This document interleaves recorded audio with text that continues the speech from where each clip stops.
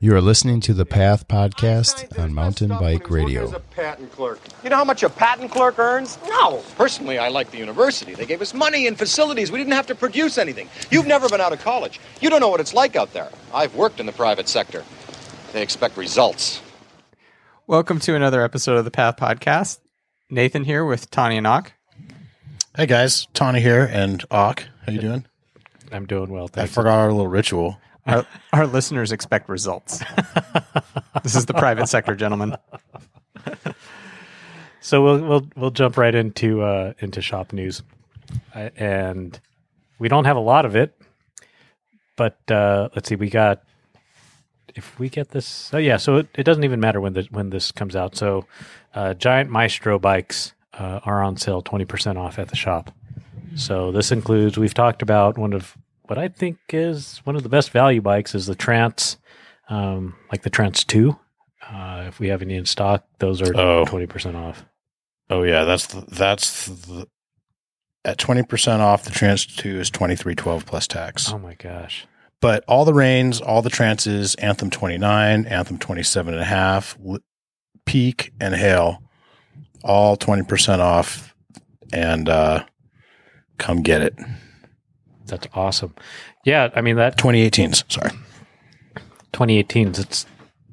I can't believe that.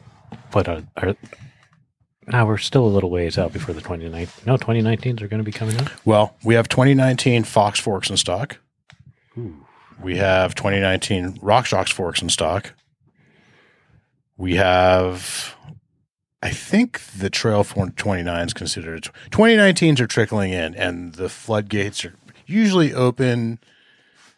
You know, we had a meeting about this last year to kind of put a perspective on it, and I think the people start thinking of the model year 2019 these days sometime in May, and it really gets thick in June and July and August as far as new models coming out.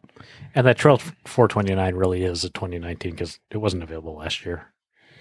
I think it has 2019 Fox product on it, I'm pretty sure, which is like kind of often the differentiating factor.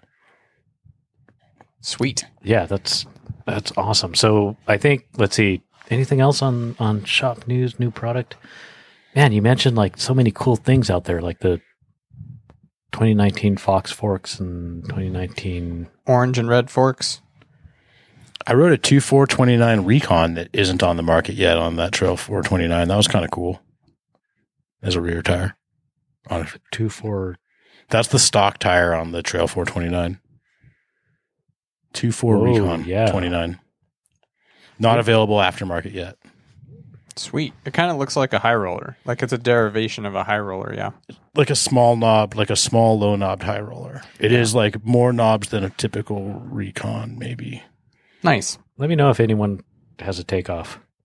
I did put a big puncture in that tire though too in Moab, and almost successfully stuffed it with 2 mega dyna plugs, and then right at about rideable PSI, all the sealant spurted out. Oh man.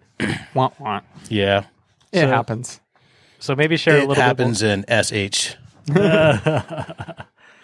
So maybe share a little bit more about the experience in Moab and kind of how you ended up riding the Trail 429 out there. Moab invited a handful of dealers out to come check out the new bike the day of the product launch. So the product launch at midnight, anyway, whatever day, I forget. So we were riding that bike in Moab, and it's to put in a point of reference of bikes you've ridden, Ock, it's somewhere between a tall boy and a high tower, but it has that pivot tune, and it has obviously reach numbers more like what modern Santa Cruzes are. That the previous generation of that bike had a really old school short reach. Correct. Has a little higher bottom bracket than the other bikes in class, and really short chainstays and manuals really well. It's really playful and yet pretty planted. Yeah, really perfect bike for like we rode Ahab and I think something 7 or something trail network. And I would say it's a great bike for that kind of like, you're always working for it, but you also don't want an XC bike because there's a lot of ledges and kind of just techiness everywhere. Right. Yeah, from what I remember of Moab when we went out there a couple years ago, yeah, that sounds pretty primo. Like it climbs about as good as any not full XC full suspension bike I've ridden, and I followed someone off an offline like 4-foot huck to flat, and it didn't. There was no hesitation from the bike. It took it fine. Awesome. How would you compare it to the high tower these days? I'm more familiar with the high tower, and I have the timing with the suspension worked out more and everything. And the way we have our high tower set up with the coil fork makes them a lot more game. Right. But I think compared to a stock high tower, it's like firmer, but doesn't have that. It's firmer and more playful. Right. But there's a lot of overlap in the Venn diagram still. So my friend Andrew, Drew Dog, if you're out there, we were talking about how impressed I was with the high tower. Maybe before you make that final decision, you might try demoing Trail 429. And another thing about the Trail 429, huge pivots with huge bearings. I really like that. And it's Super Boost 157, yes? Super Boost 157. Super Boost. Which I think Nathan had done some analysis and verified that it's kind of legit. Like better, like compared to regular Boost, it actually provides more difference. Maybe I'm remembering wrong. I did some numbers to say the study the theoretical study that I did, which was just very simple math, was I was trying to answer the question if regular Boost was better than an asymmetrical rim. Right. And it is. Okay. I remember wrong. But in that direction, Super Boost is even wider yet, and thus would probably be an improvement even further. And I think in terms of spoke bracing angle in particular, it might be more benefit than it even sounds like. If I don't know, right? If you believe the pivot propaganda, for sure, like the numbers, the percentage numbers and stuff are big, right? Yeah, it makes sense. I mean, I like it. It seems like a good idea. And how were you able to see how they executed the crank? Was it like a flipped around race face chainring? Is it a okay? So on Shimano cranks, it comes with, I think, a 1-up. The 1-up makes like a 0 offset chainring. Okay. And then on the race face cranks, I believe Race Face made them, or maybe it's on the SRAM cranks. They used the 94 Spider, I think, with an aftermarket ring that had less offset. And then on the Race Face cranks, Race Face made them a ring. Are they changing the Q factor? No, just the offset on the ring. Just the offset on the ring. So like non-boost, I think, is like 6 mil, and boost is like 3 mil or 7 and 3, and then Super Boost Plus is like 0 or something. I feel like if you were going to build one of these bikes from scratch and you had a 2x crankset lying around, you could just slap the chainring in the high position and it would probably line right out. Pretty good. One of Chris talking about Super Boost Plus, one of his kind of design goals was not to have a wider Q factor and not right or stance width. And they also, Cakalis was also saying that we're going to see Super Boost Plus on bigger brands than Pivot soon. Yeah, probably disappointing to a lot of people who are gripey about standard changes, but oh well, it's coming. No, I think they enjoy having something to complain about. Yeah. Well, they released that XTR this weekend, and there was a bunch of grumbling about that too. We got a new standard. I enjoy complaining about that. That's one. I'll get on board with complaining about that.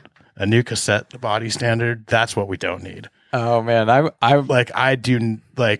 if you give me a new rear wheel standard and convince me that it makes the bikes all a little better and we can have shorter chain stays and stiffer wheels and stuff, great.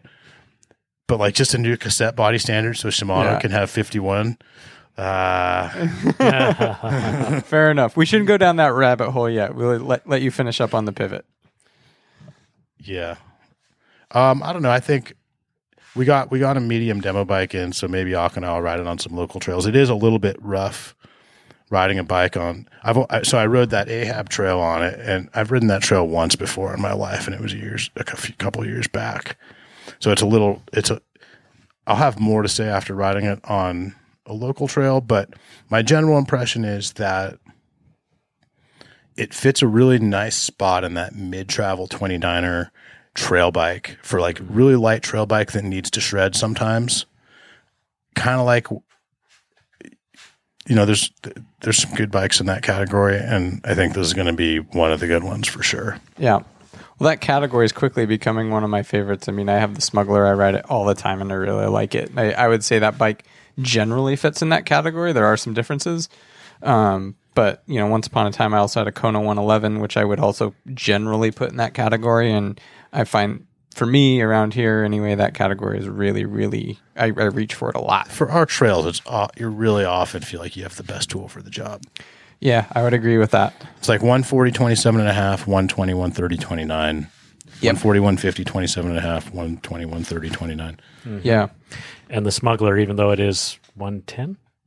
It's 120, 140 now. Ooh, the old one used to be 115, 120. So that average is 130. Yeah, average 130. But even when it was 110, I think it came with a 130 fork, the Smuggler, right? It originally was 115, and I think it was a 115, 130. So, right. So always was averaging over 120. Yeah. Right. So. But yeah, especially if what you're looking for, I think for the rider who rides the really low slammed bottom bracket bikes and feels like they're getting a lot of pedal strikes and that the bike is a little hard to flip around, the taller bottom bracket and the really short chainstays make it really playful, easy to pick the wheels up off the ground.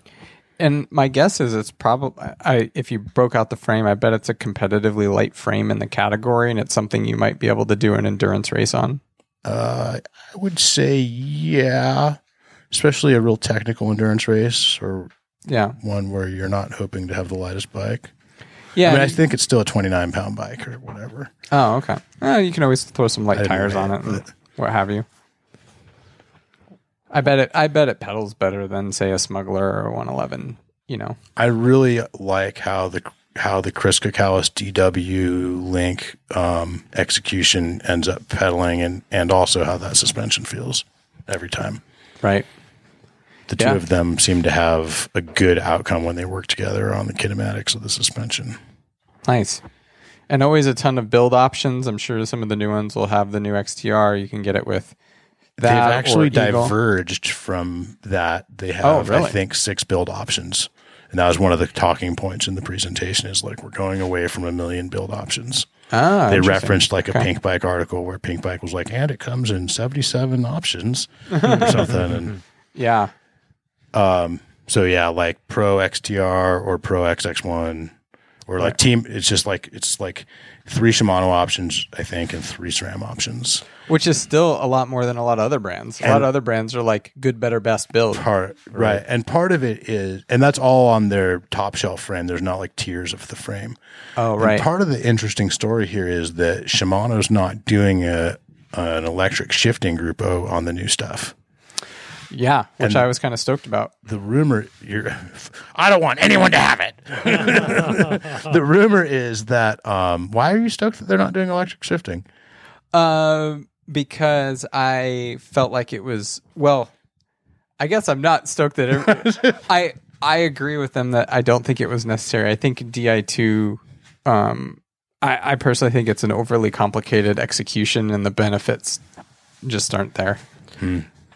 They're going to skip. And I'm glad that they're focusing on making a really well-functioning mechanical group. We'll see if it's that well-functioning. I hope that's what they were doing. But I think the real reason is that they agree with me that electric shifting with wires is like having an 8-track in your 2018 Ferrari. Yeah. Right. I have seen the plugs unplug. Well, once I saw a racer with the plug unplug on a stage. It got, somehow disconnected. And it was, interesting. The plug that goes into the rear derailleur got accidentally unplugged. Oh, and I thought you were going to say, and it kept on working.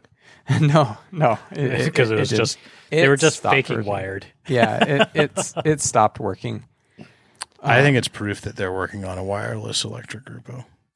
So Eagle I Wi-Fi. heard there was not anything in the crystal ball Really? of electric XTR. I've heard that as well. That And I think basically that's because they're abandoning wires and starting over again. Oh, okay. is my So we theory. may be 3-4 years out of a wireless solution. Or maybe they've been working on it for a couple of years. Yeah, or maybe if SRAM launches something successful, they'll feel pressure to come to market quicker. Maybe. I don't know. Because SRAM is definitely launching their... It exists. Yeah. We've seen spy shots. Yeah. Yeah. That is cool. If that ends up working out really well, that wireless. Yeah. I'm excited about that. I think that could be good. I'm excited about it too, but I'm going to forget to charge my batteries. So, I mean... Did anybody see Icarus? Did you guys see the documentary Icarus? No, but I read the story. The documentary Icarus, I mean, obviously the guy was trying to reproduce a Lance Armstrong racing situation. And the first part of the documentary is he's doping to a Lance Armstrong style doping program to go do a multi-day race in France, a very difficult amateur race. They kind of glaze over the point that his whole race goes to shit because he forgets to charge his Di2 battery. Whoa. High-level expert racer forgets to charge his Di2 battery. Those of us that ride are like, really, dude? well, I think the Di2 battery is so long-lived that it almost works against itself this way because you would never have a habit of charging it. Right. Like, I think I rode... Except I don't know. I probably did 30 rides without charging it. And then when I went to charge it, it was not close to depleted. Except the part where you're filming a documentary, getting a bunch of drugs, doping, dealing with a Russian scientist, flying over to France, and having the entire crux of your entire documentary hinge on the improvement of your performance of this And race. you forget to charge the Maybe battery. you remember to throw a charge on it. Maybe. Yeah, you would think.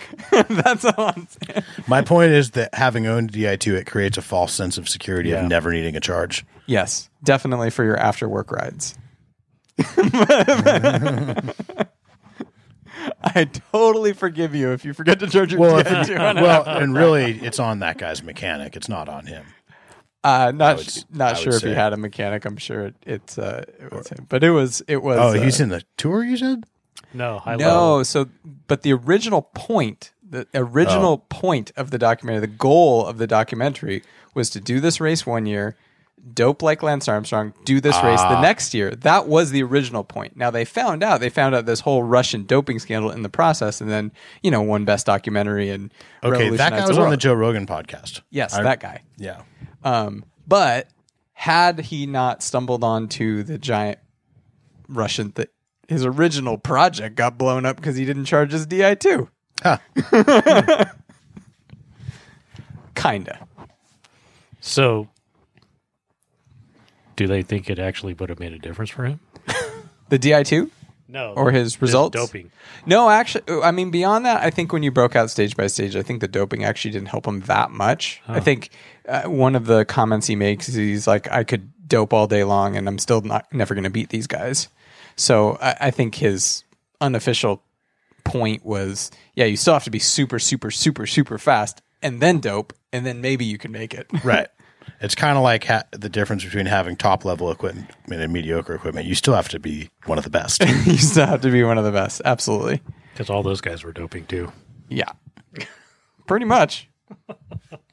That's not even speculation. Unfortunately. Oh, man.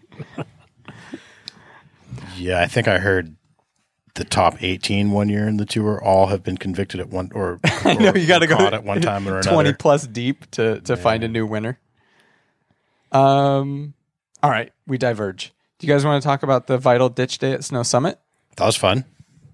Yeah, so huge props and thanks to Vital for hosting the Ditch Day. It was really cool to cruise up there and not have to go to the major big line. And if you like our podcast, you might like the Vital Inside Line podcast. Yeah, I mean, I've listened to a few of those myself, and I have. I enjoy that. Yeah, I don't know if They have a lot of the same guests as us. I don't know if they were there. Yeah, Spomer was there. I saw Spomer. Cool. I liked the Weir episode. I don't know if you guys listened to that. I did not. Not because I'm competitive. I just haven't listened to one of the shows. I tend to fill my podcast listening with Adam Carolla, and he puts out so much content. I'm generally fills up my podcast hours. All filled up.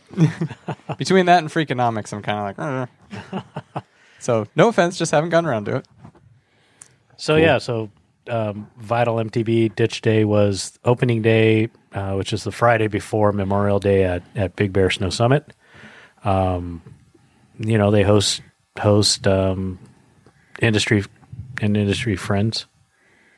So I rolled up Thursday afternoon and rode Sky Park at Santa's Village for a little while, which I recommend. And that's and then we went and camped at Pine Knot, and then we rode opening day at Summit.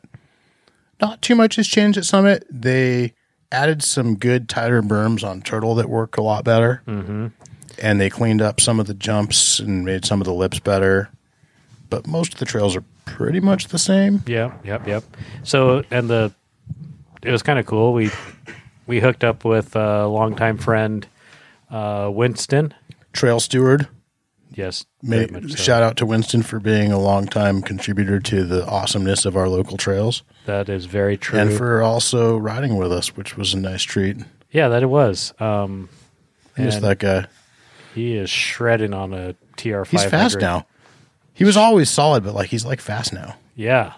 Riding his Transition TR500, which is a 26-inch wheeled downhill bike. And it definitely wasn't holding him back at all. You can't ride 26 here.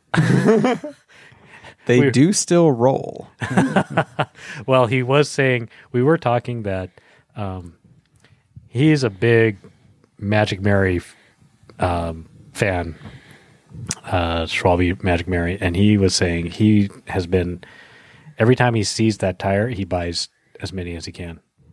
He can have them all as far as I'm concerned. I hate that tire. So we did talk about that a little bit as well on several of our chairlift rides. I've had a lot of so-so tires, and that's the only tire I've ever blamed for a crash.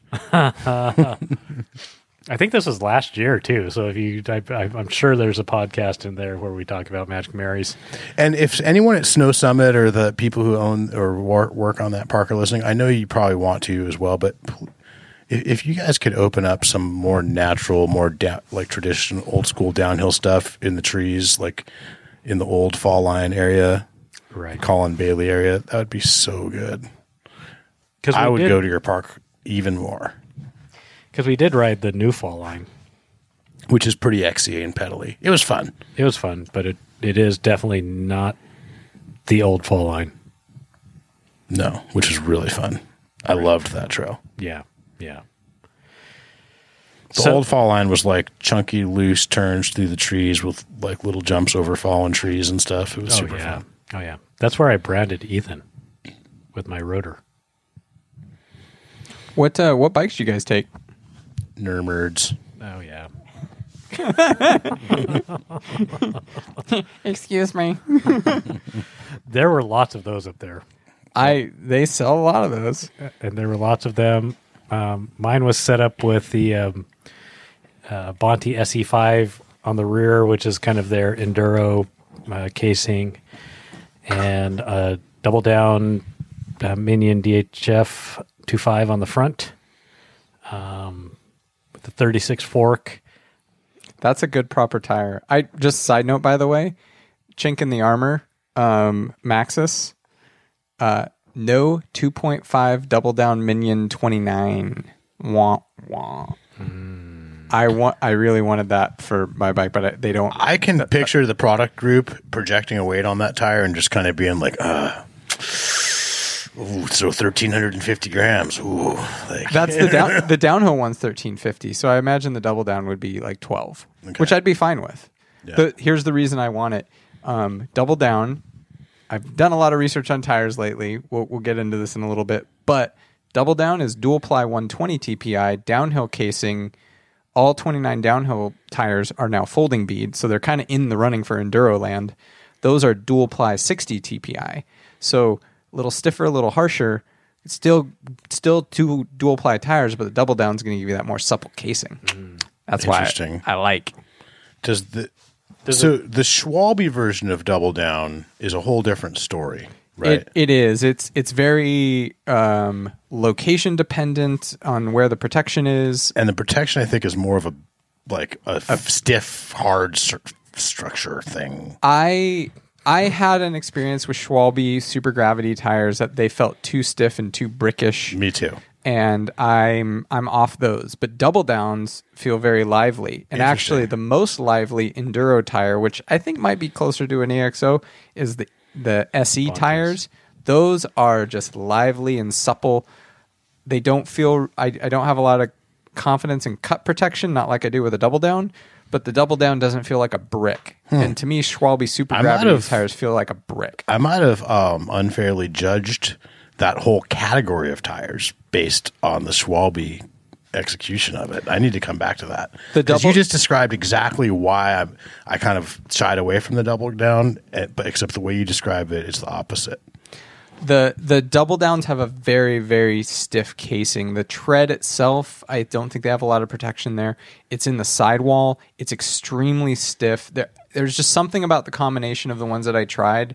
I was at a race. This was 2 years ago. I was at Crested Butte. I peeled the tires off my bike at a race because I had to fly back. I was like, oh, cool. I'll get the weight down. Hey, do you want these tires? Right. I just peeled like them that off. guy. I didn't want to fly them home. That's the Schwalbes, right? Those were the Schwalbes. Yeah. I'm that guy who tried like the wrong 29er and just judged all 29ers by it. I tried some of these kind of like almost downhill tires, thought they were too stiff and dead and not compliant, but it sounds like the Double Downs are the opposite. Yeah, well, Ak, you're running it in the front. Does it feel like a brick? Oh, no way. It feels lively, right? Yeah. Yeah. I'm in. Sold. So I think Nathan said the Double Downs felt like were stiffer sidewalls.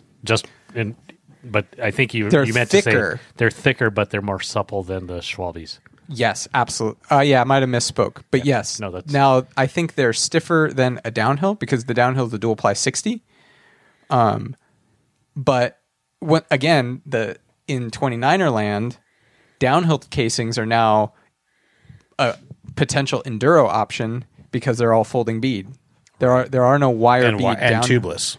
They're tubeless, folding bead. This is what we wanted way back in the day. Right. So, I mean, in 27.5, everything's wire bead and maybe tubeless, maybe not. So wait, so Double Down was really as far as you wanted to go. Right. Like on a road bike, traditionally, the concept, I think, is higher thread count means more supple. Yeah, it's softer, it complies more. It's a less stiff casing. Right. And supple meaning soft versus compliant. Stiff casing. Yeah. A little bit of stretch, a little bit of yield. Right. Now, I'm not sure on this. I may be misspeaking, but the theory that I have is that the thread size goes with it. So the 60 TPI has bigger threads. They're harder to cut. There's 2 layers of them. The 120, there are still 2 layers, but they're smaller, so they might be easier to cut than a dual ply 60 TPI. I don't know this for sure. I'd love to talk to someone at Maxxis and not the sales guy. Well, you would think that there has to be... If they could make them just as strong, why have both products? Right. And yes, I would agree. And here's another little secret thing. If you really dig into the Maxxis catalog, you can get a single ply 120 TPI EXO Minion DHR and DHF. So if you were, say, building a trail bike and you really, really wanted good rolling supple tires, they have single ply 120 EXOs. But you have to look, and it's only with Minions. They don't offer it in a lot of tires. They offer it in their XC race ones, but in trail, that's the only one. So I went way down in the rabbit hole of the Maxxis catalog, and I don't mean the website. I mean the catalog, like part number by part number. As long as we're talking about the rabbit hole, a common question lately has been, is a 2.5 Maxxis tire A different than a 2.5 wide trail Maxxis tire A? And I think the answer is no. They are different part numbers. Okay. I don't know if it's a different casing, but If you look in their catalog, there are 2 tires side by side. Well, you got to the change same. the part number because one says WT on it, and there's a difference. Right. So it is different because one says WT. it is different. I would be curious to know. I mean, if they're really just pulling a rope-a-dope and being like, "Oh, it's the same thing," like. I gotta think there's something different. Is it detectable by most people in most rim configurations between a 25 and a 30 millimeter rim? Probably not. But I think some people have talked to Maxxis and there's not. But there's not a difference. Maybe the person at Maxxis didn't know. I don't know. Yeah, I think it's just a rebranding of that tire. But the funny thing is they have the exact same tire. All of their specifications the same right next to it. One WT, one not. Same size, same casing, same blah blah blah blah blah blah blah. Everything else the same. So that's the part. Though? Can you chase this down in the catalog? Because we research. ordered some that that was a different part number and the packaging didn't say YT, but now on the side of it did. Like, I don't know. There's a lot of confusion.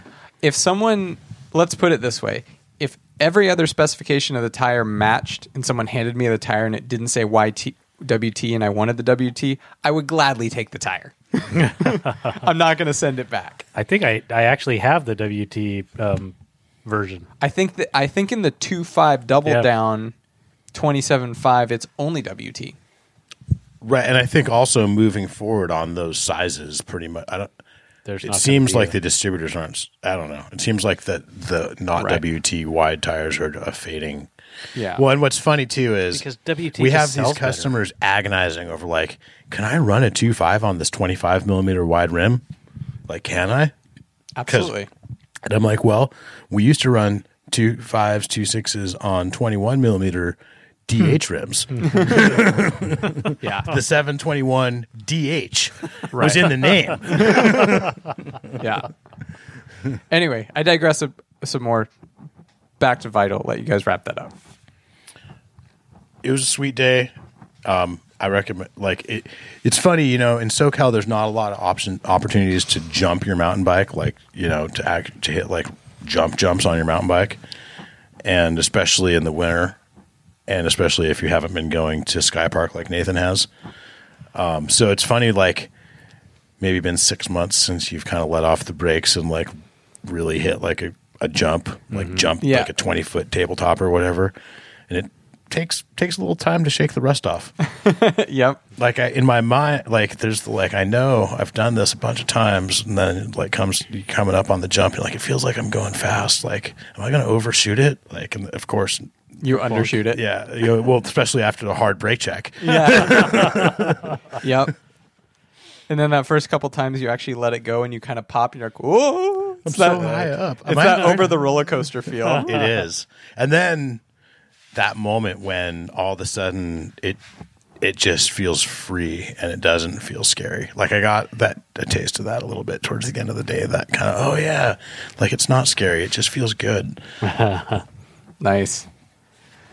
Awesome. Good jumping time. Yeah, it's always fun to get some. I mean, the only way to get that jumping skill up is to do it over and over and over and over and over and over and over, and eventually it becomes second nature and you get comfortable in the air. But it's just a lot of practice time. And I think the Sky Park jumps are a little bit more intuitive.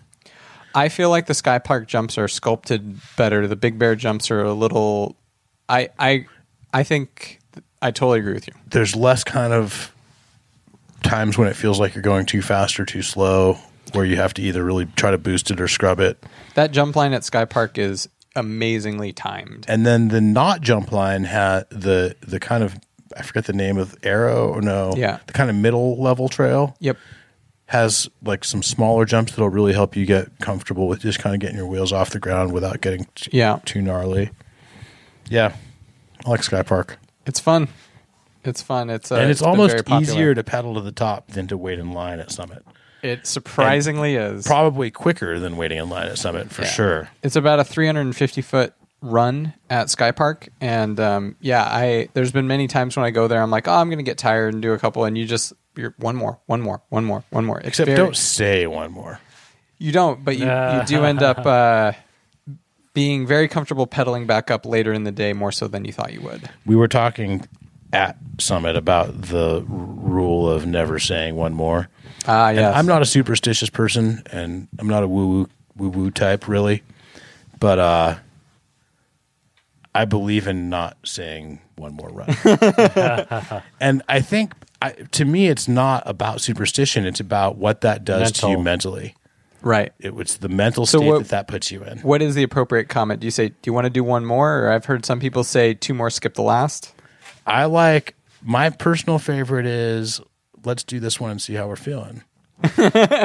Or like, let's do another one and see where we're at. Right. So one more, not last one more. Let's keep riding. Yeah, let's keep riding. Even one more is a little sketch. Got it. I would say let's do another run. Or another, you say another one. Yeah, keep see how we feel. I like the further we get from this sounding, like implying even that it's the last. I like the trailer on that is what does it for me, is like one more and we'll see how we feel after. It's and let's see how we feel after. Right. Even though if the lift closes at 4 and you're getting on at 4:55 or 3:55. Right. Let's see if we can make it back for another one. Let's see how we feel. Yeah. I think all of us know that too many times we've seen it. Like you see that last run is always the killer. Yeah. And the first run for me. Like I've learned to like try to keep it really slow on the first run too. Yeah. Because that's also been a killer for me at times. Well, you're fresh and you feel like a rock star. When you're a little giddy and excited and you're like, you're like out of the gate. Like, yeah. I know the feel. Awesome. So, hey, are we getting close to... Yeah, so I guess I'll lead it off a little bit. So I was going to kind of fill you guys all in on the BME in New Mexico, the Big Mountain Enduro. I just got back from that this last weekend. We're recording on a Thursday. I did it the previous weekend. I was going to kind of fill you in a little bit on some of the stuff that I did, but actually a friend of mine, a college friend of mine, she did it. So I got 2 friends. Wait, friend you and have his 2 wife. friends? I do have 2 friends. Oh my God. Other than us? Man, It's amazing. What? that makes 4 with Hawk and I. I know. It's incredible. I think I only have 2 friends, including you guys. So I got a couple of college friends, a husband and a wife, and I've known them for a really long time. And the wife, Sandra, she did the race with us. And they both live in New Mexico. They live in Los Alamos, which is about an hour and a half away from Santa Fe, so it's quite convenient. And I've done this race before, and it's pretty burly. I mean, a lot of people saw the footage. There was pink bike coverage. That the Big Mountain Enduro Instagram feed shows a lot of crash reels and highlight reels and all sorts of stuff. I think they posted the highlight reel on Pink Bike today. I really enjoy that race. I think it's hard, but not crazy. And I thought it might be interesting to get Sandra's perspective on if my meter's a little off. In other words, I think this is a lot tougher for some people than for other people. I think it's just a good reminder that there are a lot of perspectives. I hate to say your meter's off. I would say that your meter is calibrated for, well calibrated for what it is. For what it is, exactly. And it has a range. It's kind of like a tune, right? I have a rebound tune. It works in a certain range. Well, and yeah, I mean, what you think is easy is hard for most people, even people who ride a lot. Right.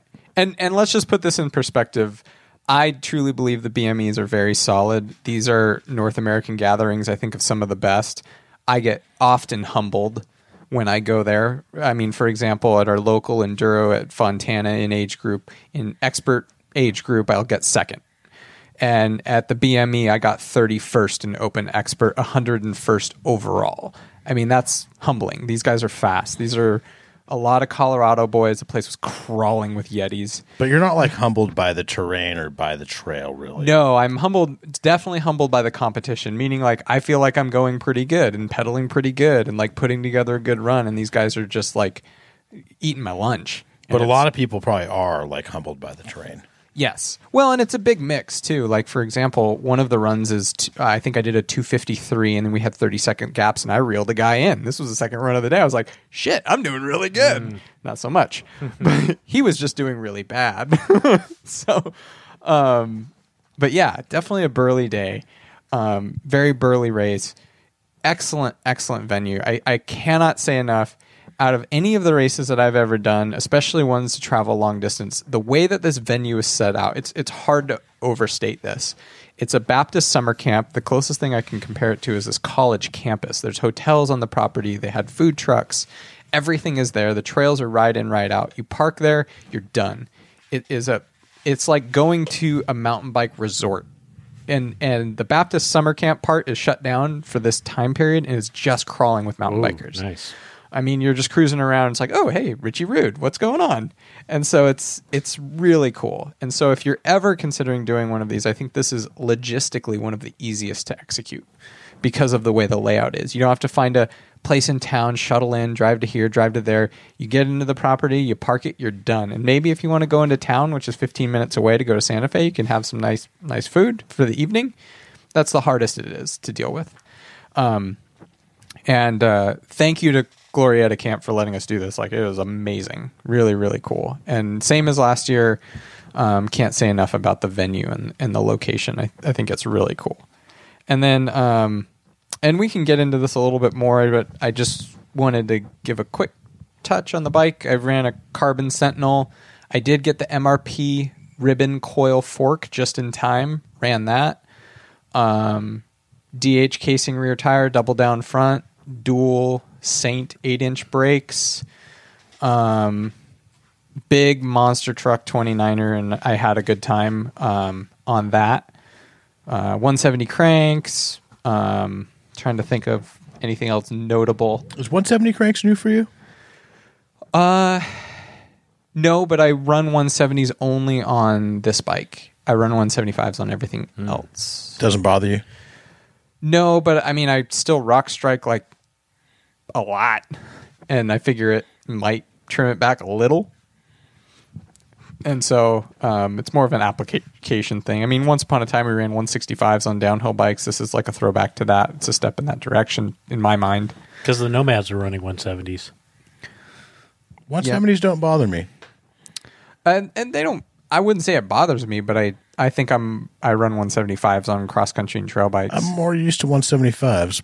Yeah. But yeah, it works well. Coil shock on that? Or Coil shock on the front, air shock on the back, because coil, I just haven't found a coil trunnion that's available that I want. I really don't want to spend the money on 11.6. I think that's the only option that I would borrow our 11.6, and then maybe you will want to. Do you have a trunnion mount 11.6? Oh, not yet. Yeah. That's coming, though. Okay. I did order a Smuggler 11.6, or a Sentinel, rather, 11.6 Okay. demo shock. Yeah, I think that would be great. I think I saw a couple people there. There were maybe a dozen Sentinels running around out of the 300 riders there. So I was going to ask, 300 riders. You got 100th or so out of 300 riders. Yeah, and they maxed out. They did sell out. And so you got first out of the bottom 200. Exactly, yeah. And actually, two of the runs were the same as last year. When I looked at my times from last year, this year, I was like negligibly faster this year, maybe 3 to 5 seconds faster. Was the field faster this year? I believe the field was stronger. I mean, this year Curtis Keene was there, Richie Rude was there, and last year we were not seeing those international names. But I feel like mountain bikers are getting faster. I would on agree. the whole. I would agree. Like a rising tide lifting all shifts kind of mountain bikers getting faster. There was a lot of fast dudes there. Oh, the guy who does the enduro strength training program, I know some people have probably seen this online, that guy D. Tidwell, and he trains the whole Yeti team. He was there and posted a really fast time. He won the 50 plus masters. So yeah, lots of fast people there. Last year I was faster than fastest pro woman, not this year. I would have gotten second in pro woman. Not bad. Yeah. But is it sexist if I say you're fast for a girl? Yeah. So yeah, it was fun. The stages were difficult. Time generally, first one was about 12 minutes, second one was about 3, and then 5 and 5. About 4,500 feet of climbing. all above 7,000 feet, between 7 and 9, about 90-degree temperatures. So See, it's kind this of a is tough what day. I find interesting. Like you hear enduro, you think of it as a gravity race. I'm not in horrible shape. I'm in, like, compared to the general population, I'm like in okay shape. Compared to like elite cyclists, I'm in horrible shape. But like 4,000 feet of climbing at that kind of elevation, I hear that and I'm like, oh, like I'd break you like off. I understand. Like I can do it. I know I can do it because I've done it, and I remember how much it hurt. Like it sucks. Like. Well, and mind you, that was with 2 days of at elevation practice under my belt, and I could just feel myself degrading. Yeah, no, that's what I think I maybe couldn't do. Yeah. So in practice, so out of all the stages, I essentially rode this course just shy, 1,500 vertical feet shy of 3 times each. Because I did all the stages once, and then the latter 3 stages an additional time. So the only one I didn't repeat was the first stage, which was the highest. It was a 1,500 feet. So you climb. did about 12,000 feet of climbing. Over 3 days, yeah. So I basically raced this just shy of doing this course 3 days in a row. That's like on target for the 1,000,000 miles of climbing in a year. If you just did that every day. Yeah, maybe. So it, it was definitely. No, it is. Yeah, pretty much. Yeah. 3,000 times 350 is over 1,000,000, I think. Yeah. So it was a lot of riding. There's a lot of big sender options on this course, which aren't, a lot of races don't have that, especially enduro races where you're sending 5, head high drops into rock gardens. Is there time savings for doing it? Yes. Yeah, it's worth doing it for sure. Very rough, lots of sniper rocks. I normally run my tires at about 25 PSI with no problem. I aired up to 29 for this race. Really? On the ribbon coil fork, That's 29 front and rear? front and rear. You don't run less in the front than the rear? I was dinging the front on the rocks because there's so many times you were plowing in and you just couldn't correct. You had to plow. Yeah, sometimes the front does take more than the rear. At this race, I was hitting rim way more on the front than the rear. I was actually considering going higher on the front because I was rim hitting so many times. It's that rocky, very very rocky. So anyway, I would say let's pause for just a second. We'll get my friend on the line and maybe get a different perspective on kind of how her race went and all that. Does that sound good to you guys? That sounds great. All right, guys, we're back. We have Sandra West, who is a good college friend of mine, who is at the BME in New Mexico. Welcome, Sandra. Thank you. Welcome. It's good to be here. Hey, Sandra. Thanks. Thanks for joining us tonight. So Happy to. So I think one of the big things that I would just start out with is how would you describe the terrain difficulty level? Like on your scale 1 to 10, and I'll give our listeners a little bit of background. You have done the Winter Park BME last year, correct? Correct. Okay. And this one we had, Sean is Sandra's husband, and we're also great college friends. We've been riding together for a really long time. And we had kicked around, kind of just tried to describe this race and difficulty levels. How would you describe the difficulty level? Hold on. Let's get a little bit background. How long have you been riding, Sandra? That's where I was going to start because there is some context that is needed. Yeah. That was the Winter Park race was my very first BME and my first enduro. So that's there's that to play into it. I've been riding for quite a while, but I have a totally different learning curve than some people. So I started riding probably officially riding in about 2005, when Nathan and Sean took it upon themselves to put a bike together for me. It was a single speed, if that tells you about what I needed to learn or wasn't doing on my other bike. Thanks, Nathan. So I quickly learned to maneuver the trails in that respect, but I'm more of a cautious, controlled, methodical learner. So I maybe didn't start out and have the steepest learning curve. So I've been doing some downhilling for a while. I used to have some downhilling bikes. I've done some cross country. I only have done a couple cross country local races. So I'm not as experienced in describing this as maybe somebody else would, but for me, this terrain was a lot more varied. And actually, the newest stage that they put in, which was stage 2, was way more difficult than I expected. This is kind of my home area, so I had ridden 2 of the stages before, and which was very nice to have that background. And that newest stage was like a downhill stage at a bike park, but just as if it was brand new. Like before is like run, really worn in, where I can kind of predict that I'll stay in the rut and make it down. I mean, it was just really loose and surprised me. So I had to check my ego and do my cyclocross downhilling techniques in order to kind of make it down those sections.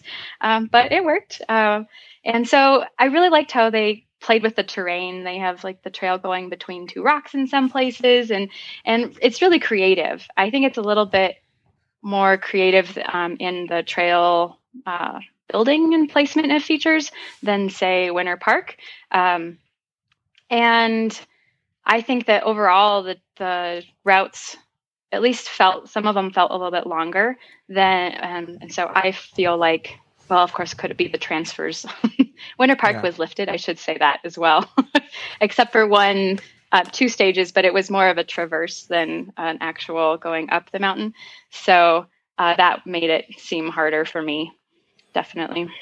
I can relate to that. We were talking about the elevation, riding that many vertical feet at elevation. How many days a week do you usually ride?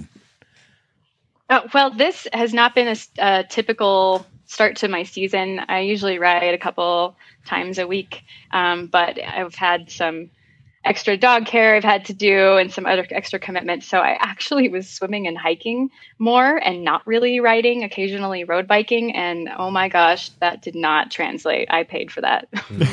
So if I was a woman in your community or a man and I wanted to get into mountain biking, you'd be a good person to talk to. Like you could help me get into mountain biking and take me on some rides if I was a noob. Sure. I've done that. Like I've had people come to me. What I'm trying to get at is to someone, you're the expert buddy. I've had people say that. I actually am very proud. Recently, I've gotten to the point where I feel like all the other people I've been riding with were at forever, which is this is an easy trail. We'll do this one. And at the end of the trail saying, that was a little harder than I thought. So I'm very proud that I got to that point. Yes. Nice. Yeah, but I really enjoy that aspect. And I'm happy. I'm definitely kind of the person that can go at whatever pace. So one of the things at this race that we were discussing a little bit compared to Winter Park was an EWS qualifier, and they were holding to arrival times at the top of the stages. And we had talked about that a little bit. And last year you were around, you came and practiced with us one day last year, and we were like, oh yeah, they're not keeping track of that. But then we all went to the riders meeting, and it was like, oh yeah, you actually have to arrive on time. And with the amount of climbing in the day, how was that message received? Not very well at first. Right. I was pretty intimidated. I totally had my brain in the right mode. I was ready to go. And then after the writers' meeting, I was questioning everything. Why am I here? Like, it was kind of a bad space. So I had to regroup basically and just decide I was going to take it stage 1. Because I honestly didn't think I could make it in time to all of those. Because we also found out we had to wear our helmets on the transfers, which was hotter. And I decided I wanted to wear a full face because of my cautiousness. And I'd already seen a collarbone break. So I was pretty nervous. And that made it a lot harder. So I wasn't sure I was going to make it. And so I just took it one step at a time and basically had to go back to, why am I here? Why am I doing this? Right. Well, go ahead. I was going to say I was pretty stoked after we got done on the first one and realized it was a lot. We did have quite a bit of time, and I think Sean and I were texting you kind of our transfer speeds. Yeah. As the day was progressing, at least to just give you a frame of reference, and this was one of the things we discussed at the race was if we had known they were going to be timing transfers, we would have taken note of transfer times in practice. Right. Yeah, that was really helpful. And actually, weirdly enough, I rolled up to the start because we had the staggered start. I started like an hour and 45 minutes later than you guys did. And I rolled up early, like, 15, 20 minutes early to, see what's going on. And the guy's announcing, you can just go ahead and get started on that, beast of a climb. And I'm like, oh my gosh, maybe it's worse than I thought. So I got started and then was waiting for an hour at the top, which was fine because it was really neat to be around all these people who are far more talented than I am, but really nice, and to swap stories. And so for me, it was a really nice experience to have that time. Yeah, for sure. And I know as the day progressed, or over the 3 days of practice, I mean, you guys live at elevation, but it was really gradually affecting me as the race progressed. And I know that that 3 to 4 transfer kicked us in the butt too. And I remember seeing you and getting you refueled. And how were you feeling at that 3 to 4 transfer where it's like, oh man, we got another what, 7 or 900,000 feet to go? 900, that was how it felt, 900,000 feet. Yeah, 900 to 1,000, but yeah. Yeah. 1 million. Oh man. That was my low point. That's where I really realized how much I underestimated the salt I would need for doing, because 2 and 3 are pretty much still kind of on the mountain, and I didn't really have a refuel station between them. And I gauged my water based on kind of what we did in practice, but we didn't really put those two together, and we weren't paying attention to transfer times, and I wasn't wearing my full face helmet on the transfers. And so I found out I was hurting mostly mentally, and just, even on stage 3 partway down it, I just was not in the space. I had to do some controlled breathing and coaxing myself to be present and get down the mountain, because that's where the water is. Not that I was out of water. It was salt that I really needed. So I was thankful that you guys identified it and convinced me that I was low on salt, because after that, I felt a lot more human. I definitely had a point where I didn't know if I was going to do stage 4, and even said, I just want to do stage 4 so I can call this race done and never do it again. So I had that moment. I definitely did. So you're going to do it next year? Probably. Time has this way of healing things. It's amazing. Yeah. Even just a few days. Yeah, exactly. What's that? And now I know, oh my gosh, more salt. Start that right off the bat. It made such a big difference. Well, it's a known, there's a known thing of like some stuff is fun while you're doing it and some stuff is fun later. Yeah. Yes. For sure. It's the fucked up and nasty fun. Yeah. It's fun later. Yeah. And sometimes that's the most rewarding. That's an acronym, by the way. FUN. Fun. Yep. Well, Yeah. I can definitely attest, and I think we all had big grins at the end of stage 4, but I think a big part of that grin was like, I'm alive. So how what time did you start and what time did you end? Oh, well, I was supposed to start at 9:30. I was not excited about that. I wanted to start earlier. I actually started at 9:20, and I wasn't done until like 4:35, somewhere around there. Yeah, it was a big day. 9 to 5. Yeah. That's exactly how I felt. I was like, this is a day of this. Yeah. Yeah. I think my big grin at the end was also primarily because there's one big feature. I'm not comfortable doing big drops at this point in my biking career, but there's the big drop, and then there's the B line, which is dirt-coated rocks that are all off camber with 2 big rocks that'll rip your trailers off if you don't hit that gap at the end. And I wasn't sure I could keep it together all the way down to be able to hit that. And so I was clear I didn't want anyone at the end, because I didn't want them to see me crash, or even worse, like walking. And then I made that darn ending. I was so excited. I was really happy that Nathan didn't listen to me. I hid in the corner so Sandra wouldn't see me watching the final stage, but I was like, I'm not going to miss this. And then, of course, I was like, did you see that? I made it. Yeah, right. Yes, actually I did, and I was hiding from you. Yeah. Right. And so thank you. That's the final stage where if you go online and look, that's where everybody's cheering and hooting and hollering and heckling, and it's kind of like Heckler's Alley. And even towards the end of the day, it's still packed. I mean, I think Curtis Keene watched you go down, Sandra. Yeah, that's awesome. Oh my. He was there watching all the Groms and the amateur women finish up. So it was. Yeah, I was put with the kids. Yep, it was there. Yeah, there was quite the mix of riders coming down towards the end. There was like some of the Groms, some of the fast kids that had problems that were kind of tailing in, a lot of the amateur women. It was pretty cool to watch. And I actually little story, when I was sitting there waiting for Sandra at the end, I hear this older lady pick up her phone right in front of me. She's standing right next to Curtis Keene, and she's like, "Hello, grandson. Yeah. Okay, well, just keep going. You can do it. We're waiting here for you." And Curtis is just like there cracking up. He's like, "Where was my grandma when I was racing?" Oh, man. And she was on the phone for a good 5 minutes going like, "Well, just keep going up one corner at a time. You can get there. We'll be here." It was really adorable. I think we all need a grandmother like that. Yeah, exactly. Grandma at the end of the stage, rooting you on. And I can just imagine the kid on the other end sitting on the trail. I know. Did she have her cowbell? Oh man, she was there. She was there waiting. It was great. I'll tell you, watching a lot of the young kids finish, there was a lot of stressed out parents at the end of the day as well. They were all really worried, but it was a big race for having such young kids, I thought.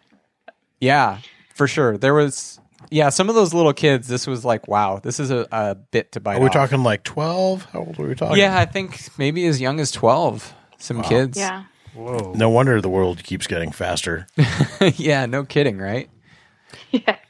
And 12-year-olds racing this thing. Yeah. Yeah. One of the things I was telling these guys is how I'm always impressed by this venue. Can you comment on that? Because it really strikes me as like an amazing kind of layout and venue. And just amazingly convenient. That's true. It is only about 15 minutes from Santa Fe, which has really good food. So there's that. And green chili, which if you have not had green chili, put that on your list. Auk and I just locked eyes. Oh, yeah. Yeah. So for It's worth the experience. Yeah. So the venue, it's a basically gated community. It's a camp. They do a lot of races now, but it started out basically as a religious camp. And so it's almost like a gated university campus. They have like a pond that they actually will do triathlons in. Start triathlons, do the swimming there, but they also have all these ropes courses and weird fun things that I want to go play in as well. If I was given the opportunity, they have like a place for camping. They have these huge buildings that are like kind of like hotels basically, or dorm rooms. Yeah. That are not very occupied, and so people feel really comfortable as a race venue, like having their expensive gear out and you treating it more like a small community feel and having that relaxed camaraderie, and you can just lean your expensive bike up against the side of the building and go to use the restroom or go do something else, and it'll be there when you get back. Amazing. So it's really nice in that respect, and it's kind of in this middle of this canyon, so you have on both sides a bunch of trails. And even as we're climbing up the stages and running trails, you see other trails going off in other directions, and I know that they have another flow trail that they didn't run us on, and there were a couple stages they did last year they didn't do this year. So it's just impressive amount of trails. The thing that makes you want to like come back and stay longer so you can see what else is going on and what these other trails lead to. So in that respect, it's really quite nice, and they have quite a lot of elevation, surprisingly. They own quite a bit of area, but then they are backed up against Santa Fe National Forest, and so it kind of feels like it almost extends forever. Is what the impression you kind of get if you do these stages. Is it just keeps going and going until you hit the tops of ridges, and then there's a trail going off up the ridge as well that we didn't get the chance to explore this time. But they're really open to having people come when they're not doing camps. They primarily have a bunch of people during the summer that are coming for all of the camp stuff that they do. But they also do a bunch of outdoor camps for families and kids and things. And so they have, in addition to the ropes courses, they have like climbing, and they have some of the, like, where they have I can't think of the name at the moment, dang it, where they put the metal into the rock, via ferratas. They have their own. Oh, wow. Which is kind of cool. So they teach them the clipping system, and going over anchors, which is kind of fun. So they really do get kids outside a lot, which is neat. And it's really a family feel. Like the race venue had like this whole camping area next to it. So you've got all these different trailers and tents and things right next to each other. So people could have that nice feel. And then they have the hotel space feel as well for those who wanted showers that they didn't have to bring with them or that kind of thing. So it was really accommodating.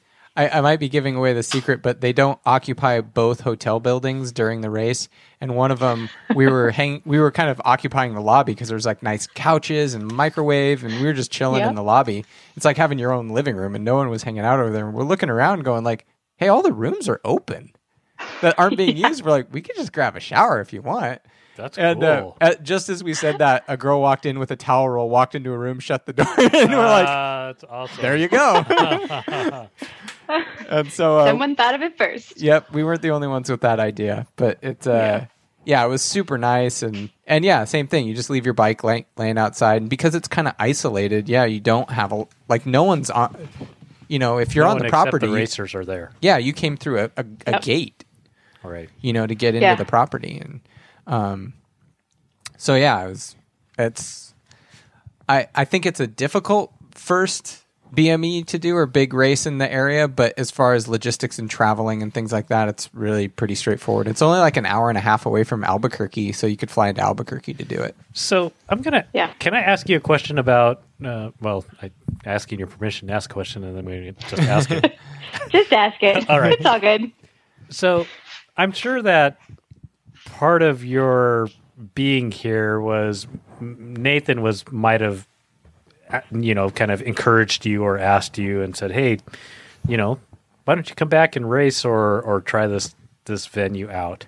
As he described that to you, what if any was the difference between, in your mind, talking to Nathan initially to the actual reality of this venue? Okay. So we're talking about more of the actual doing the race or the venue itself? We're trying to bridge the gap language-wise in describing trails between the Nathans of the world and the Sanders of the world. Because the Nathans and the Tanis and the Ox of the world have this view of mountain biking and what we enjoy and we want to share this with everyone. And so we say like, yeah, come on, this would be great. I think you'd have a lot of fun. Like, and that's not the capital F, capital U, capital N. We just think you'd enjoy this. And then sometimes the actual execution's like, yeah, I don't think there's a. So we're trying to bridge that gap. Yeah. Okay. Well, to frame that, I've had years of translating this kind of language. You're an expert in Nathanese. So awesome. So I have, but the road there was hard. So what does it mean I'm when he's take quiet? A side story. Yeah. As a side story, and anybody who's listening who has followed you guys blindly when you said it was fun may relate to this story. When I was starting on that single speed bike I was telling you about, we would go up into the Magdalena Mountains near our college, and that are just numbered trails. And the guy would be like, "Oh, let's do 9 today." And I have no idea what 9 means. I'm like, "Oh yeah, there's a little bit of ups, and then it goes over a little bit, and then it's down, but it's not that bad. I think you'll really enjoy it, right?" The typical descriptions you guys give, right? And so, yes, I got through it, but I don't know how many times I actually just sat down on the trail and had my little meltdown all by myself because everyone's waiting at the end of the trail. and then decided, okay, that's enough. I guess I can get up and keep going again. And then made it to the end. And after a while of doing that, I like got good enough that I don't have those meltdowns, or at least they don't look the same anymore. So I've gotten really, basically the way I get through those experiences is, I know it's probably going to be harder than you say. And I just know that I will walk if I need to. I will stop if I need to. And if I want to have my little meltdown on the trail, you guys will still be at the end. Hopefully you'll brought beers so you can entertain yourselves for a little while. And I've decided that schlepping my bike, or if I've fallen and don't feel stable enough to ride for a few minutes because I've got too much adrenaline, carrying my bike is actually just bike bonding. It's a good thing. So that's really what's kind of gotten me through those. For this particular race, I think also Nathan's gotten a bit better at judging what I can do and what I would do. And so he was pretty good at saying it would be hard, but I can do it, which I did. And I just try to keep my expectations in check. Like, I walked a couple of the switchbacks on too that were just way beyond what I was really able to pull together right at that moment. And so I just got off and walked them and got back on. And that worked for me. So, let's see. A lot of this seems like good advice for almost any level of rider. Yeah. Keep your expectations in check. Know it might be hard. Yep. Sometimes the encouragement is just what I needed.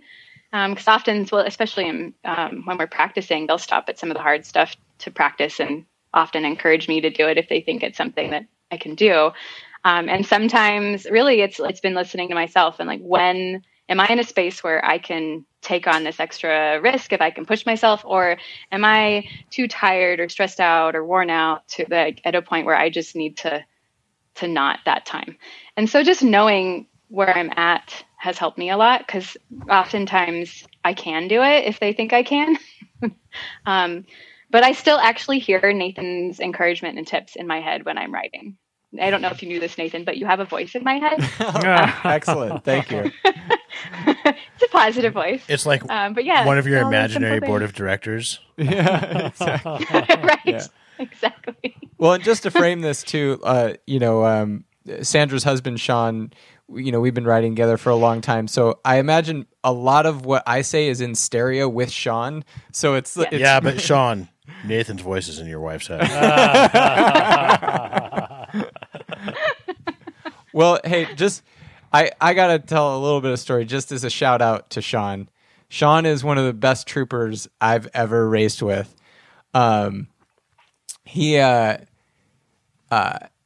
We finished the race, and then we were ahead, and so Sandra came in after stage 3.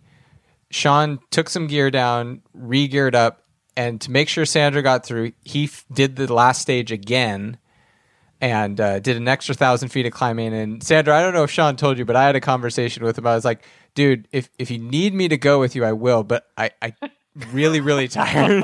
I think it's okay if you just go. And he's like, no, dude, I got it. And that was really sweet of him. I had mixed feelings about it at the time. I was like, oh my God, this is like my mom walking me to school. I'm embarrassed. But at the same time, I'm like, you know what? Why am I here? I'm here because I enjoy doing this with family and seeing what I can do. And I'm like, all right, okay, just enjoy the company. And you know what, Sandra? Again. Nathan didn't have to actually go with you because you had Sean physically with you and maybe Nathan's voice in your head, Right. Yeah. And just the omnipresence. Yeah. And just another shout out to Sean. He had the sore thumb. Like something was up with his hand. He's like, yeah, I'm having a tough time hanging onto the bar. I'll be okay on the race. And Sean doesn't complain much, hardly at all. And we talked about this a couple of weeks coming up to the race, and I was like, oh, Sean's going to be fine. He's always fine. And he was taping up his thumb, and he's like, yeah, I got to grip it a little different, but I'm doing okay. And I guess it bothered him enough that he went and got it checked out, yesterday? Yeah, it was cracked. The whole time. And it's healing up. But he's like, yeah, that's why it's been sore. I was like, holy shit, dude. So hats off to Sean. And Definitely. So yeah, it was. He gets a tough MFer of the weekend award. Sounds like a man who understands fun on all of its levels. Yes, for sure. Sure. That was very, definitely shout out to him for that, for sure. And I think that's part of it, is like getting new people into biking, or getting people from just casual biking to more serious biking.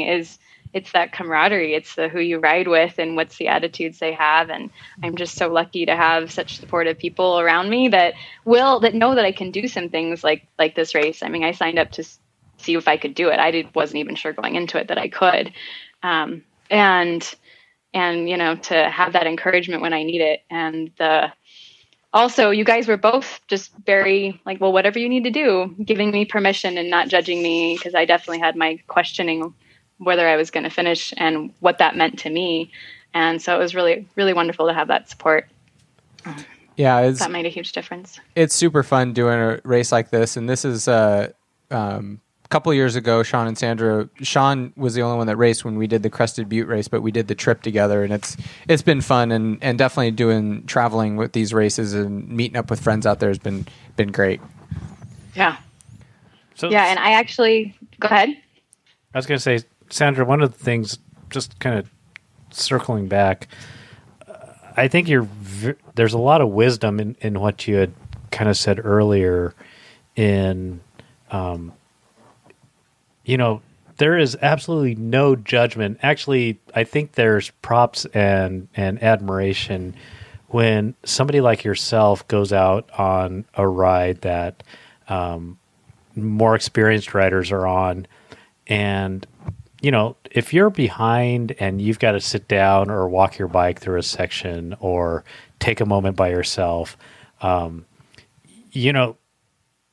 think it's awesome, that more than just saying, hey guys, I'm sorry I was the last one, but it's almost like, hey, thank you for bringing me on this, and thank you for taking the time to wait for me at the end of the trail.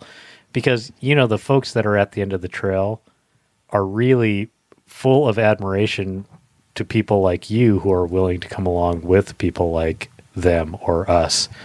Like, hey, props to you for sticking with it, and absolutely not even no judgment, but huge, like, you're awesome for bearing with us, for bringing you on something that might be a little bit above your head. Thank you. I find that no matter how hard it is, it's always a great experience. I love seeing the different terrain. I love the accomplishment, the joking on the trail, just the experience. I think those are some of my favorite memories, are those times that aren't necessarily easy, but I'm really glad I did it. I'm with you on the joking on the trail. That's my favorite. Yeah, Sean and I have that early college humor development that's still there, so it's quite fluid. Would you say that it's sophomoric? Because that's my favorite comedy. Yeah, I think Sandra's going to say it maybe goes beyond sophomore. Maybe freshman-ific. Yeah. I don't find all of it funny, but I really appreciate that I can talk about it while I'm just focusing on breathing and moving forward. So I don't find all of it funny is maybe the best line ever. Yeah, she tolerates it well, for sure. So it was fun. We had a good couple days of practice, and unfortunately, this is one of the challenges too. Is especially like Sean and Sandra. Like Sean and I were able to neighbor our numbers, and we stuck shoulder to shoulder the whole day. But unfortunately, Sandra's in a different group, and she has to start an hour 45 behind. There's really just no logistical way we can do the race day together, unfortunately. But it was cool that I think Sean was able to link back up with her later in the day, and we were able to get back to some of the points on the race. And it was honestly, one of the nice things is we had cell reception, so we could kind of communicate and right. Let each other know what was going on and stuff like that. But yeah, that's kind of to a certain extent, Sean and I are experts, but we got to do it with a buddy. And Sandra is like yeah, this is kind of newer to me. And then she gets sent out on her own. A little harder in that regard. So yeah. And I can guarantee you, like, when Sean and I finish, we're not smiling as much at each other finishing as we were smiling when you finished. So Awesome. Aw. So to link back to kind of what Aqua's saying, I think we were both way more proud of you finishing than each other. Each other were like, yeah, you suck. You should have gone faster. Yeah. Well, I would say at first I was really bummed that I, was going off on my own. But, just if anyone's thinking about doing this and is kind of in a similar situation, do it, because the people are so nice. I just was amazed by how kind the other riders were and social. And I mean, I happened to one of the first people that came up pedaling behind me, because I also have decided that I have a slightly heavy bike for climbing as well. I'm sporting the 3.0 tires. What bike are you riding? I like them. I have a Cube Stereo 150 HPA race. It's a 27.5 plus 2016 bike. Got the small frame, but the 3.0 tires. So, it's kind of a bigger bike, but I really like. What does your bike weigh? Tires. Do you know? Ooh, that's a good question that I do not know right at the moment. Probably 30 pounds or so. I'd guess 30 to 31 pounds. Yeah. I mean, it's Probably. an aluminum 150 bike with plus size tires. Right. And I'm about $110, so it's a significant portion of my weight. But this person came riding up with that I happened to meet at Winter Park, who I just was so amazed by. She did like 31 races last season. She's more of an all-around rider than anything, so we're a little bit closer on times. So she's not as much of a downhiller as she is an endurance rider and a long-distance rider, but she just has such a great attitude. And she's like, it's okay. I just keep thinking about that, like, Finding Nemo thing. I'm like, just keep pedaling.